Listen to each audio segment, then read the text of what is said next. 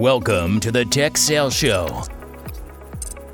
where we are dedicated to making you a better tech seller, sharing tried and true sales strategies and answering your questions weekly.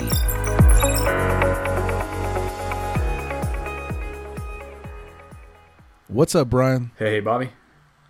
Here we are. This is almost part two of the last week's listener's choice. Part of this comes from the same conversation. Part of this comes from my brainstorming. But I came up with a title of Customers Don't Want to Buy Your Products. And when I say you, I mean the listener. Look, we're all selling something.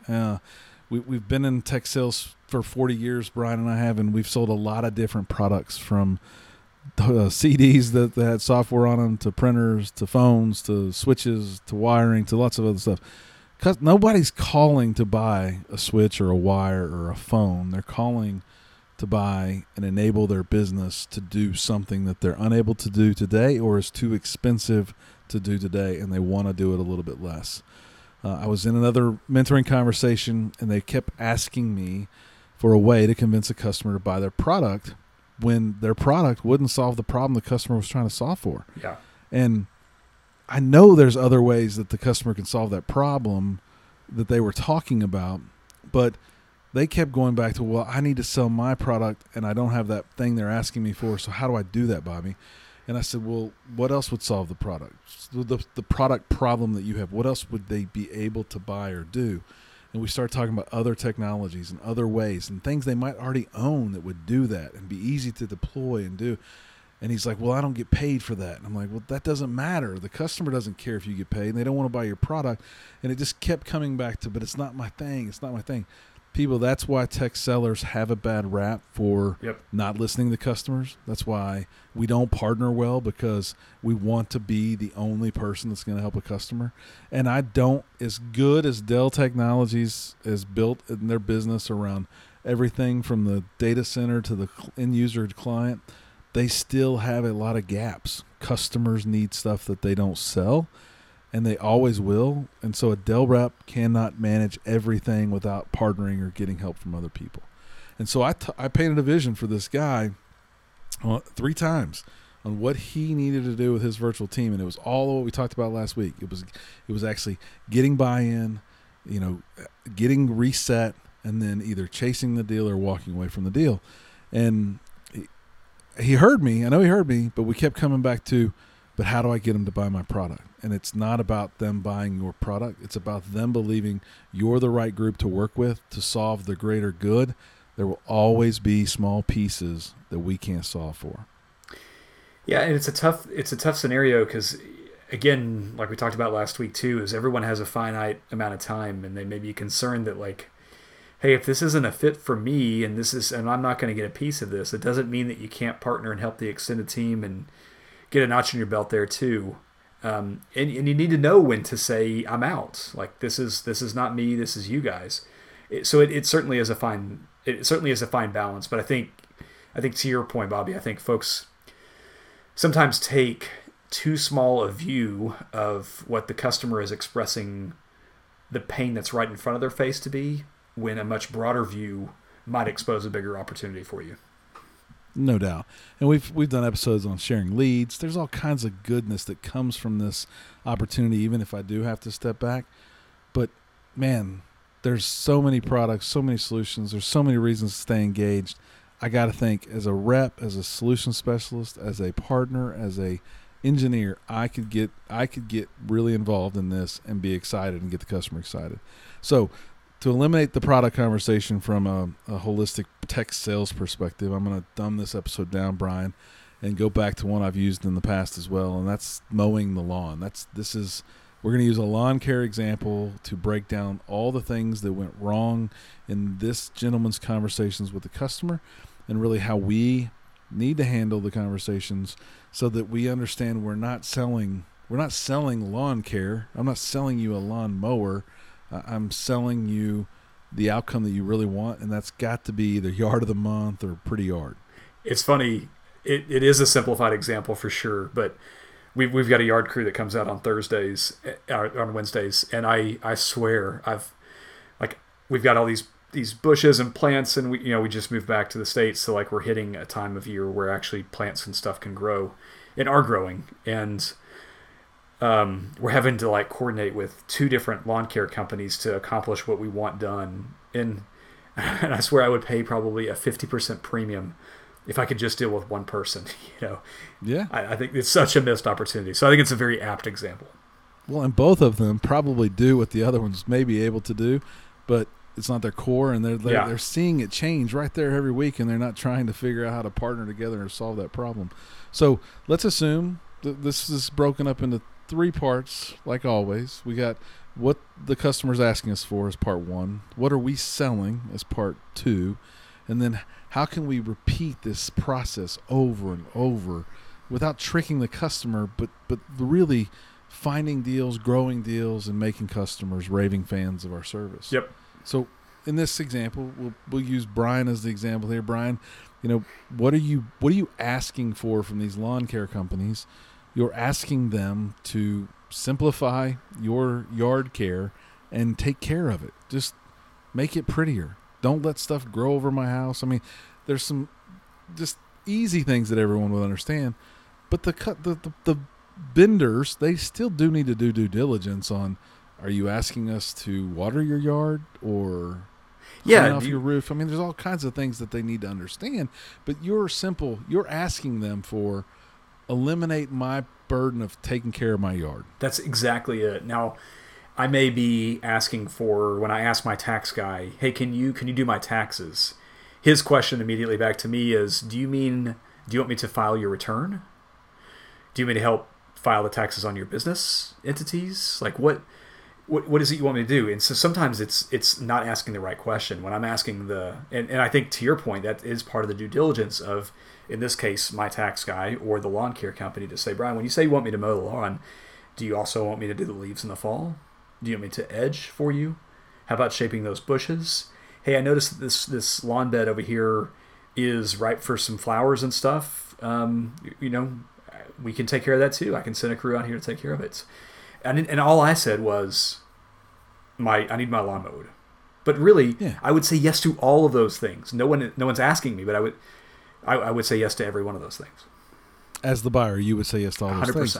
And as the vendor, the person that mows yards, and you ask these questions, you might learn that your solution isn't a good fit. So just to play devil's advocate in this example, you tell me you've had people help you in the past and they only used riding lawnmowers. And so you're not taking any bids from lawn care companies who only use riding lawnmowers. You want a 22-inch push or self-propelled bagging mower to be what's cutting your grass, right? Let's just say that's kind of one of those RFP minimum requirements, and you take a big swallowing gulp and say, oh, shucks, we only have riding lawnmowers. How am I going to solve this problem? Well, I mean, isn't that the case with it's the case with this guy's example. He didn't have part of the product, but he knew he could solve for it. So in that example, your lawn care example, I have options. I can go buy a 22-inch push lawnmower. Maybe I have a business reason that I'm not going to have any push lawnmowers. Maybe it's the way my trailers work. Maybe it's the way my team works.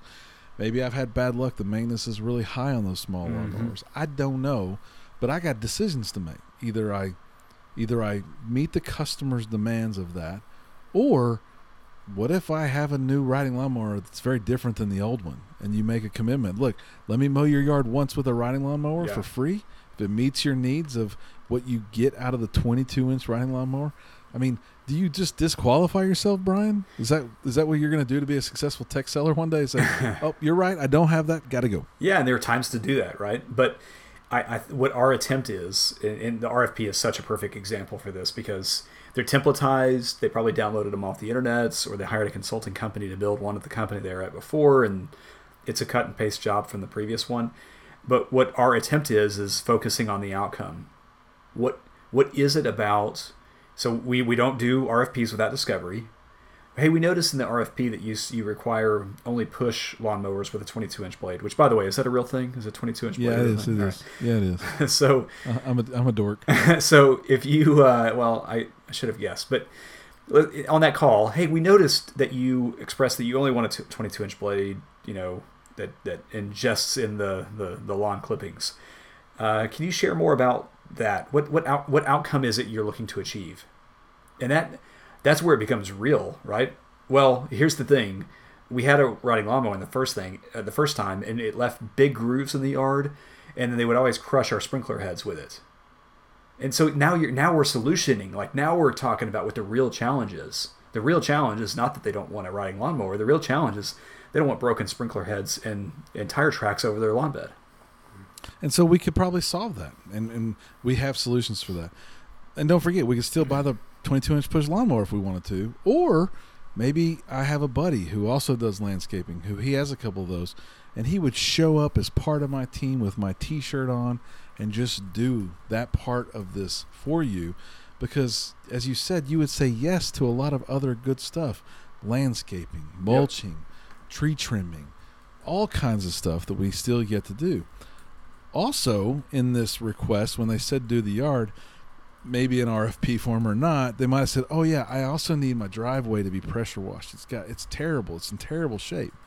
Okay. Are they only sole sourcing this through one person? Can I partner with a pressure washing company? Do I want to add pressure washing to my business? This stuff might seem real basic in this example, but I'm telling you, I see tech sales reps struggle with this every day in the real world because they don't know what to do. They have to call a manager to ask for this. They can't take a deep breath, think about the problem, and ask the customer, well, how did your driveway get dirty? Like, oh, well, this flower bed doesn't have any edging on it, so this mulch gets washed out every time it rains, and then it sits on my driveway for 3 days, so it kind of turns it brown. Well, do you mind if I fix your flower bed? I can have a friend come pressure wash once. You'll never have to pressure wash it again. Oh, great. You solved my problem. Like, you don't need to call your sales manager to say, hey, can we start doing pressure washing? Or can we start selling laptops? My customer would like to buy 12,000 laptops. This is the best opportunity in the world. We got to start selling laptops. Right. And by the way, the problem you're going to have if you approach it this way is you're going to have such a big piece of their spend that you're going to have to start having challenging conversations about, okay, we've got a little scope creep here. I've got a full-time lawn guy, like out effectively full-time taking care of my lawn, which is a great position to be in, of course. Well, again, let's start with, this is part one of this podcast. Right. The customer's asking us to make their yard look good. They're pointing out all these little things that might make their yard look bad. We got to teach them how to solve for it so that they don't have to pay me to pressure wash their driveway every month. Yeah. And then I don't have to add that to my business. And I've solved for them what they're asking for. So now what are we selling? We're selling our experience. It's not the widget. It's not the laptop. It's not the lawn being mowed. We're selling our experience. That's why they'll always need a sales rep. Google can tell me a lot of information about two products, but they can't tell me what it really did for a business just like mine, or what it did for the business just like mine that the solution was completely terrible for. And why was it completely terrible? I think that's the key here. Is in part one, we talk about what's the customer asking us for, to eliminate their pain of taking care of their lawn and making it pretty. And what are we selling? We're selling not lawn care. We're selling our experience about solving for their problems and reducing their overall spend to maintain their yard, because that's what's going to make us their trusted advisor, their long-term partner. So we're either selling a solution, a service, a product, but we're really selling all those things, and every time we've ever implemented them, our experience around the implementations. Yep. So in this example, again, mowing, we don't have the small mowers. We've talked about that. We solved that. We either partner, we outsource it, we buy the small mower. Probably unrealistic to add new mowers to our fleet, blah, blah, blah. But this is where you start talking to the customer. If I did 60% of the work, could I be your point guy, Brian? If one of those two lawn care guys said, look, I'll run it. You give me 60% of your spend. I'll lead the charge. And put 20% on top of it, and I'll start managing this other group. Please. You just have to talk to me. Please, and I'll give you English. Yeah, please, and I'll give you 5% extra if we don't have to talk on the phone. If you could just text me, I'll give you an extra 5%. And I'll start adding on stuff as needed. You just let me know if you want me to stop doing those things, like cleaning gutters and washing windows and pressure washing the yard, whatever. You just start adding the stuff on. It truly is I am an experienced yard care guy, and I'm going to solve your problem. You asked me to maintain your yard. I'm going to maintain it. We're going to get the pressure washing done, and then we're going to fix your flower bed so it's not a problem anymore. Core business or not, I'm still going to be able to solve that. And in that case, I think if I'm really a lawn care guy, I'm going to outsource that to somebody. I'm going to call them, get a bid, ask him to do it, mark it up a little bit, and it's a one-time thing. That should happen more in tech, and it just doesn't. Why do you think partners don't really partner like that, Brian, on deals in tech? I'd say one, they're afraid. Okay, I don't have enough time to do that. Like, I'm chasing a lot of deals. If this thing isn't a fit for me, I got to keep going. I got to move on. I agree. So that's one reason. I think another reason is that they're afraid they're not going to make the same amount of commission if they're not selling it themselves. That's why fair. Everybody I've ever managed came to me with a "Can we do this?" story. Yeah. And it was so great for the company. They don't realize how much it costs the company to take on a new product set, to train people, to operationally figure out how they're going to do it, to build contracts for that. There's no money to be made in that. They're just looking for their one commission check. Yeah, we talked about in the last episode, you're probably not on the hook for managed cost of sale. If you want to start talking about how easy it would be to add a new product to your company, then get ready to start managing the cost of sale. No question. So we partner, and the other thing there, I think the third thing that really scares tech sellers today is, man, I want to have account control. If I introduce this pressure washer guy and then I'm not there on the day he's pressure washing, he's going to steal all my business. Well, is he or is she? Because you've brought them a deal. All you got to do is create some rules of engagement, maybe a partnering one pager that says you'll do this, you won't try and resell them other things, you won't introduce other lawn care people. I mean, it's work, but man, it's a lot easier than adding a whole new set of products to your business.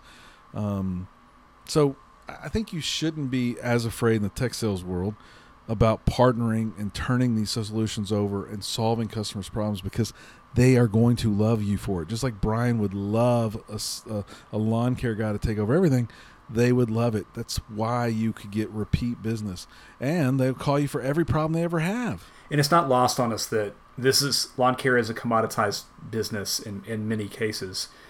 I think the point of it is, well, hopefully everyone understands the broader point here. We are oversimplifying the point, but at the core, it's really about listening to what they're saying and then digging and peeling that onion back to fully understand. When I'm asking for that lawn care system, really what I'm looking for is to outsource my lawn. And of course, there's a number that's palpable and not palpable, right? Like, they can't say it's $1,000 a month. Just as your customer wouldn't say, oh yeah, heck yeah, we want all the systems. Give us all the systems. Give us all the software. We fully understand it's not going to be that way. But the further you can start peeling back those onions to understand what the real core problem is, then you can start kind of thinking about what does that business case look like. Completely agree. The one thing that I'll highlight that's going through my head here is pressure washing is an ancillary component to lawn care for sure. And in tech, this happens all the time. They're buying laptops. They're buying a new Microsoft agreement. They're buying either new wireless infrastructure to run one of those laptops in their building, and kind of on the way out, they're like, "Oh, and we're buying new headsets for the phones too. We have like 1,400 of those in this building, and another 1,200 in remote offices. Do you guys sell headsets?" Well, that's if I've won all this other piece. Just this add-on seems real sexy at that point, right? But it's not as sexy as the pain that goes along with it, especially if you don't have all that experience that we said we're really selling them our experience, not a widget, not a phone, not a headset. We're selling the experience.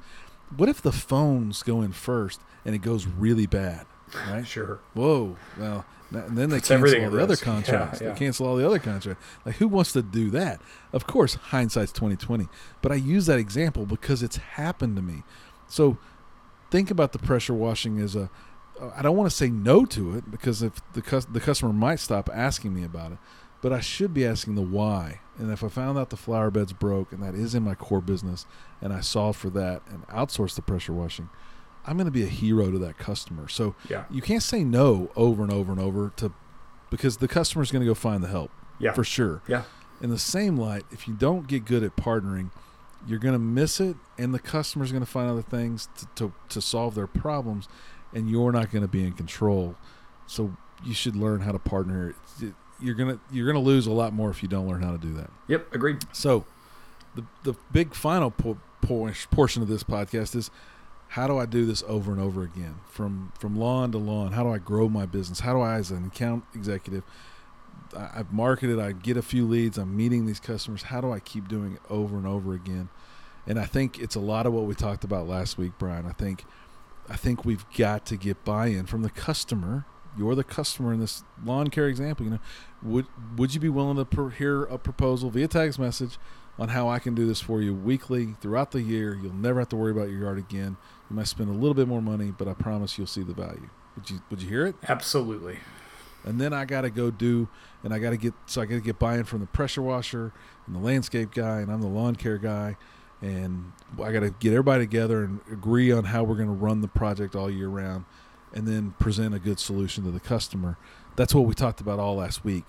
If you do that, you're going to win, and you're going to repeat it over and over again. Now, the downside is, what if I just do lawn care? Well, your deals won't be bigger, and you might be good, but you'll probably be average at best. And that's why it goes back to that strategy meeting up front. In this hypothetical scenario, we talked about, two gaps. One, maybe just a scope. Maybe your team doesn't offer the full scope the prospect is looking for. The second thing we talked about is they may be looking for a 22-inch blade mower, not a riding lawn mower. But your point back to the pursuit team could say, look, guys, I know that the RFP document said they need only a push lawn mower, but we had a strategy conversation with the prospect, and it turns out that was just a misunderstanding. They wanted some other things solved. And then you're not having to convince the team of how great the deal is, and you're being very proactive about it, I guess is the point, rather than teams but we don't even do that. Why do we want to pursue this? We don't even want to do that. I don't want to build a custom demo for this person. That we don't even do what they want us to do. Can't help. Yeah. The other part of that too that I really didn't think about for this episode, but if we want to repeat this, man, this is also a really good time to get some customer references, right? So, Brian, if I did all this and you accepted my deal and you liked the way I did it, how many other people would Brian know that has a yard and might be frustrated with their yard people, right? Hey, Brian, would you be willing to refer me to a couple of your friends? Have I done a good job? Have I earned that? Do I get 5 stars? I mean, how few of times do we see tech sellers asking for that? It's in literally every one of the evaluation plans that we run. It's, upon a successful project, can we get commitment from you that you'll be a reference customer? Yeah, and I would say the referrals on top of that. And then what can we do to continue to make you a raving fan, right? I mean, it's a great opportunity to ask for something back once you've nailed it for the customer. So let's talk a little bit about Tech Sales Lab. We've not mentioned them in a couple weeks. They have sponsored the last dozen shows for us. They're a great partner. If you have a friend or a family member that wants to get into tech sales, has zero experience, Tech Sales Lab has a pathway program to get them into the tech sales industry, money back guaranteed that they'll get a job in tech if they do all the work. And they also have some master's programs that Brian mentioned, the 10K last week. There's a lot of courses out there in the master's program. If you're already in tech sales and you want to get better, go out and check techsaleslab.com. Look at their master's programs. If the course that you want or the topic you want and covered out there, shoot those guys a note and they will build that content for you and make sure it's available to tech sellers. It is really the only place with a platform and people to get you into tech sales with no experience. Yeah, we did this last week, Bobby. We'll do it again this week. If the top 3 people, the first 3 people that's request access to the 10K program, we'll give the first 3 folks a promo code to get it for free. Awesome. So now let's wrap up the episode. If we're a professional seller and we're building our sales brand, we've got to learn and know how to approach customers by not selling our product. It is not about the product. It is about solving customers' problems. And if you get really good at that, you'll be able to sell because people will keep calling you back forever. And we do that by understanding what the customer's asking us for, understanding what we're trying to sell. It's not the lawn care. It's not the product. It's not. We're trying to sell our experience and our vision for helping them be successful to accomplish their bigger goal. Nice yard, not having to mess with it, having one throat to choke, whatever those things add up to be, that's what we're doing. And then we got to learn how to build a guide for our team, no matter what role we're in, to get the buy-in from the team, all that we talked about last week. Get the buy-in, reset, and win, or escalate and maybe walk away. But don't ever do that if you are the core rep. So wash, repeat, and then win over and over and over again. I think people that do these 2 weeks of listening and executing, Brian, they won't be average. We hate average. Average is the enemy. And I got to say it. Thanks for listening to the Tech Sales Show. Thanks, everyone. Thanks for listening to the Tech Sales Show. Subscribe to our email list at www.techsaleshow.com and follow us on Twitter and Facebook at Tech Sales Show. Until next week, average is the enemy.